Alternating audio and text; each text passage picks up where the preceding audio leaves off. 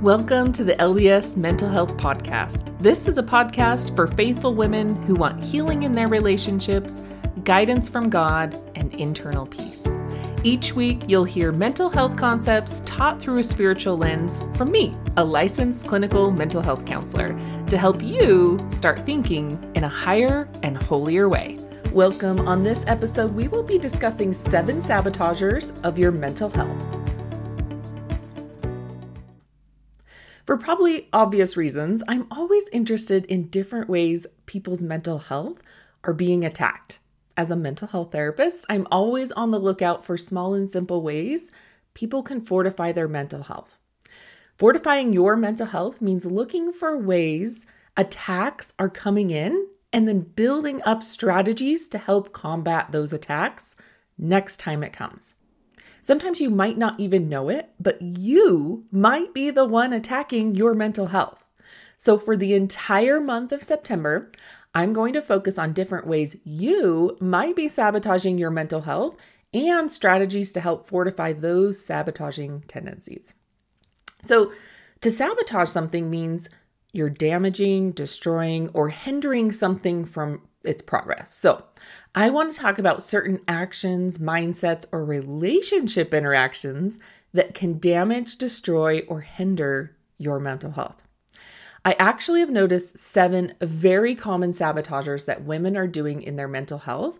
And in order to give each one the time it deserves, I'm going to split this episode up into 3 different parts. So today, I'm going to outline 3 physical things you might be doing to sabotage your mental health. So let's dive in.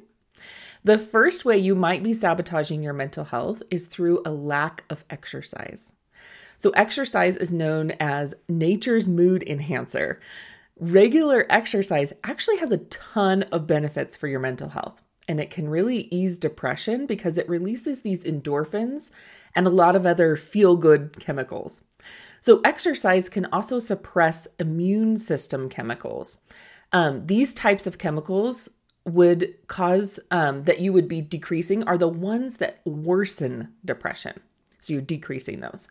Also, exercise can increase body temperature, which creates a calming effect. And who doesn't want a calming effect in their life?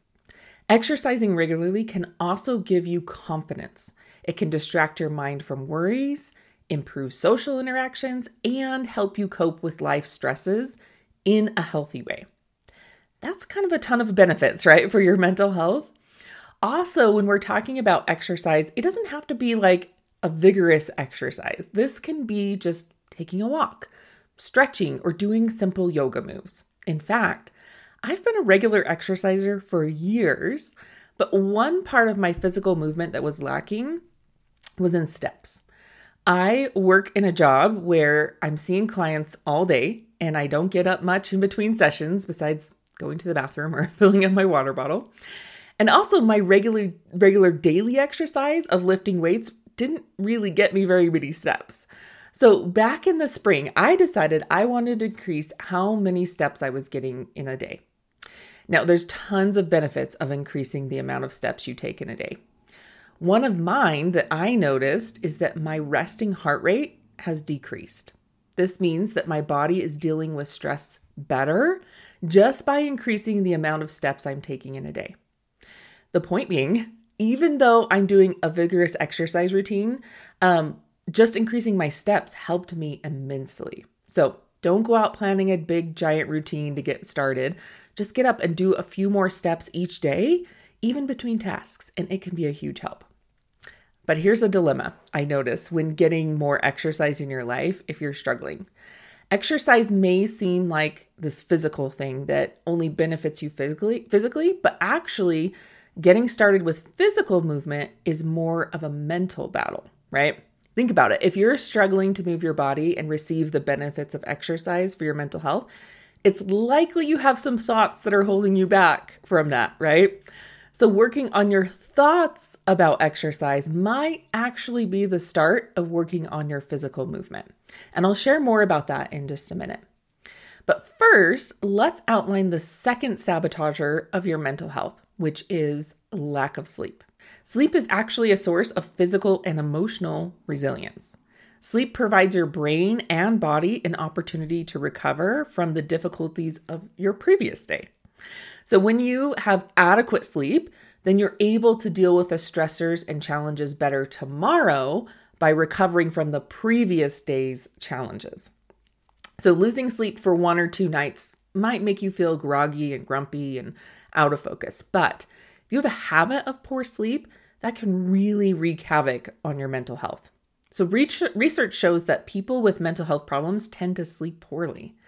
The Sleep Health Foundation actually reported that 60 to 90% of patients with depression also had insomnia. That's huge. Now, researchers also think poor sleep can result in mental health problems. So vice versa, right? According to the Harvard Medical School, that treating sleep disorders can actually help relieve your mental health symptoms. So recently I've been wearing my Garmin watch, which I found out tracked my sleep during the night. It has been so helpful to see the different cycles of sleep and how they're affected by my activities during the day. So my watch gives me this suggestion of what to do if I have like this lower sleep score to help increase the score the next day. And one of the things that's really helped my sleep is meditation during the day and at night. It's helped a ton in getting not only enough sleep, but getting into the right sleep cycles so that I'm actually rested the next day after sleeping. And I want to talk more about meditation to help your sleep at the end too. But first, let's go over that last or third sabotager of your mental health, which is the lack of socialization. So what I mean by this is not interacting with others and experiencing true connection through communication. I see a lot of people who are suffering from loneliness and isolation, and loneliness is actually associated with higher levels of anxiety, depression, and suicide rates. So I think there are a few things that are contributing to this lack of socialization. The first one is social media. A recent survey of 1,500 adult Facebook and Twitter users showed that 62% of participants reported feelings of inadequacy, and 60% reported jealousy from comparing themselves to others on social media. So here's a crazy one too. 30% said using just 2 forms of social media made them feel lonely. Think about it. When you are on social media apps, you're living vicariously through other people's lives. That's not real connection, nor does it help you feel fulfilled. Also, social media isn't just to blame. Overuse of smartphones can decrease socialization. Using a smartphone is very rewarding activity.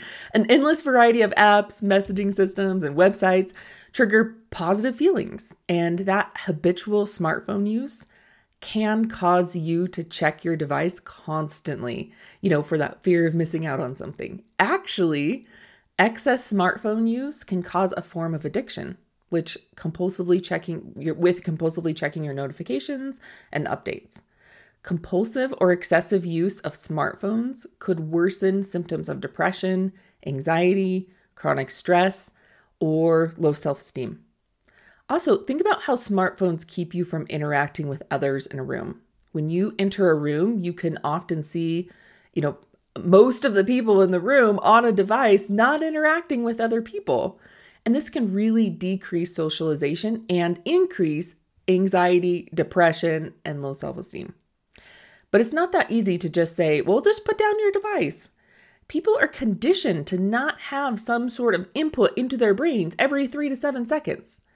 You would need to retrain your brain to be okay with silence, to learn to be still and have your brain reward center firing from that type of input rather than social media or smartphones. That way you can start to have connection and socialization with others and feel the fulfillment from it. Now, I'm sure you understand the importance of adding exercise, proper sleep habits, socialization to your life to fortify and strengthen your mental health for the future and upcoming winter, right? And each of the sabotagers I talked about have a component of working on your thoughts and brain responses to help you from sabotaging your own mental health. So one of the most effective ways I've found to add these fortifiers to your life and work on your thoughts about them is through revelation meditations. In fact, President David O. McKay said that we pay too little attention to the value of meditation in our lives. So strengthening your mental health by using revelation meditations will help you to have that clarity in your thoughts so you can have more peace and cope with the stresses that are coming into your life every day. These revelation meditations also help you receive divine help to increase energy so you can work more productively throughout the day. They also help you communicate your needs and desires to connect and improve in relationships. And they help you process your emotions so you can create healing and have better care for yourself. So, if you're a faithful woman who's feeling stressed, unmotivated, confused, and emotional, you can begin strengthening your mental health in 20 minutes a day by using revelation meditations to pass through the presence of the Lord and receive His enabling power of peace, energy, connection, and healing. So at the beginning of next month, on October 1st, I'm going to do a 30 Days to Stronger Mental Health Challenge to help you fortify and strengthen your mental health for the future and this upcoming winter. Each day of the challenge, you'll have a specific meditation on a private app where you can complete to help you strengthen your mental health. You'll receive the entire Clarity in the Chaos course with 25 unique meditations for free. And you can use them during and after the challenge. You can even start the meditations immediately and not wait till October 1st. The challenge is held on a private community app, and this is a place to connect with other women facing similar life challenges to you. You can get your questions answered daily on the challenges and become motivated to develop critical mental health tools.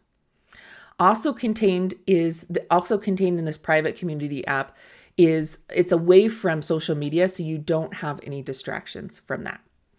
Within the 30 Days to Stronger Mental Health Challenge, there's going to be weekly prizes given for completing the daily challenges and an ability to connect with other women who are experiencing similar life challenges as you. The prizes are there to help you motivate and keep your focus while you are developing new and crucial habits for your mental health. So the challenges are a great way to start a new habit. They provide the boost you might need to get started making a change. Also, once you start the challenge, the daily repetition boosts of momentum will strengthen your mental health as you keep going and achieving small successes. And that can motivate you to keep the changes going even after the challenge. All right, if you're ready to join us to have stronger mental health through this challenge, then click the link in my show notes and you can get started with the meditations right away. Then once you register, send the link to a friend that you want to do the challenge with, because challenges are much more successful when you have an accountability partner. Also, be sure to hit that follow button on your podcast app so you can catch the next 2 parts of the 7 sabotagers of your mental health. See you next week.